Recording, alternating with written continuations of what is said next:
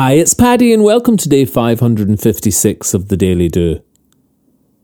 Being true to yourself starts with listening in silence to who you know you are, and then accepting what you must unfold to be. And this listening is an action.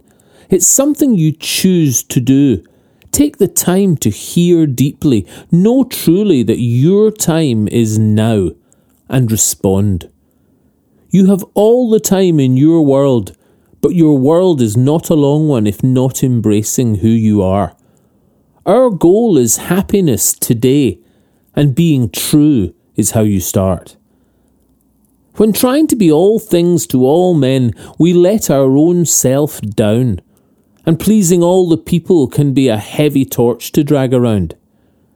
Bob Dylan sang, "All of the people can't be right all of the time." And far more, we're often wrong, so trying to fit to others' misshapes leaves you misshapen and worn. Be your own shape. There's no perfect fit. You are perfect by being yourself, fulfilling yourself. Becoming all you is the only and ultimate wealth. So sing in your heart as you hear what you must do. Take the action that will bring you to you. And if that is to be still, or join up, or let go, you know deeply what you must do. Your flowers are blooming, the sun is still rising.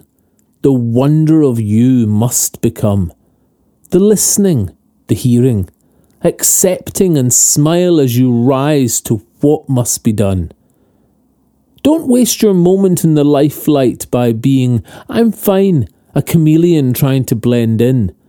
Hear yourself from your heart up, then just go be that. You deserve you, so let you begin. If you'd like a morning email from the Daily Do, subscribe free at thedailydo.co in the box underneath the audio player.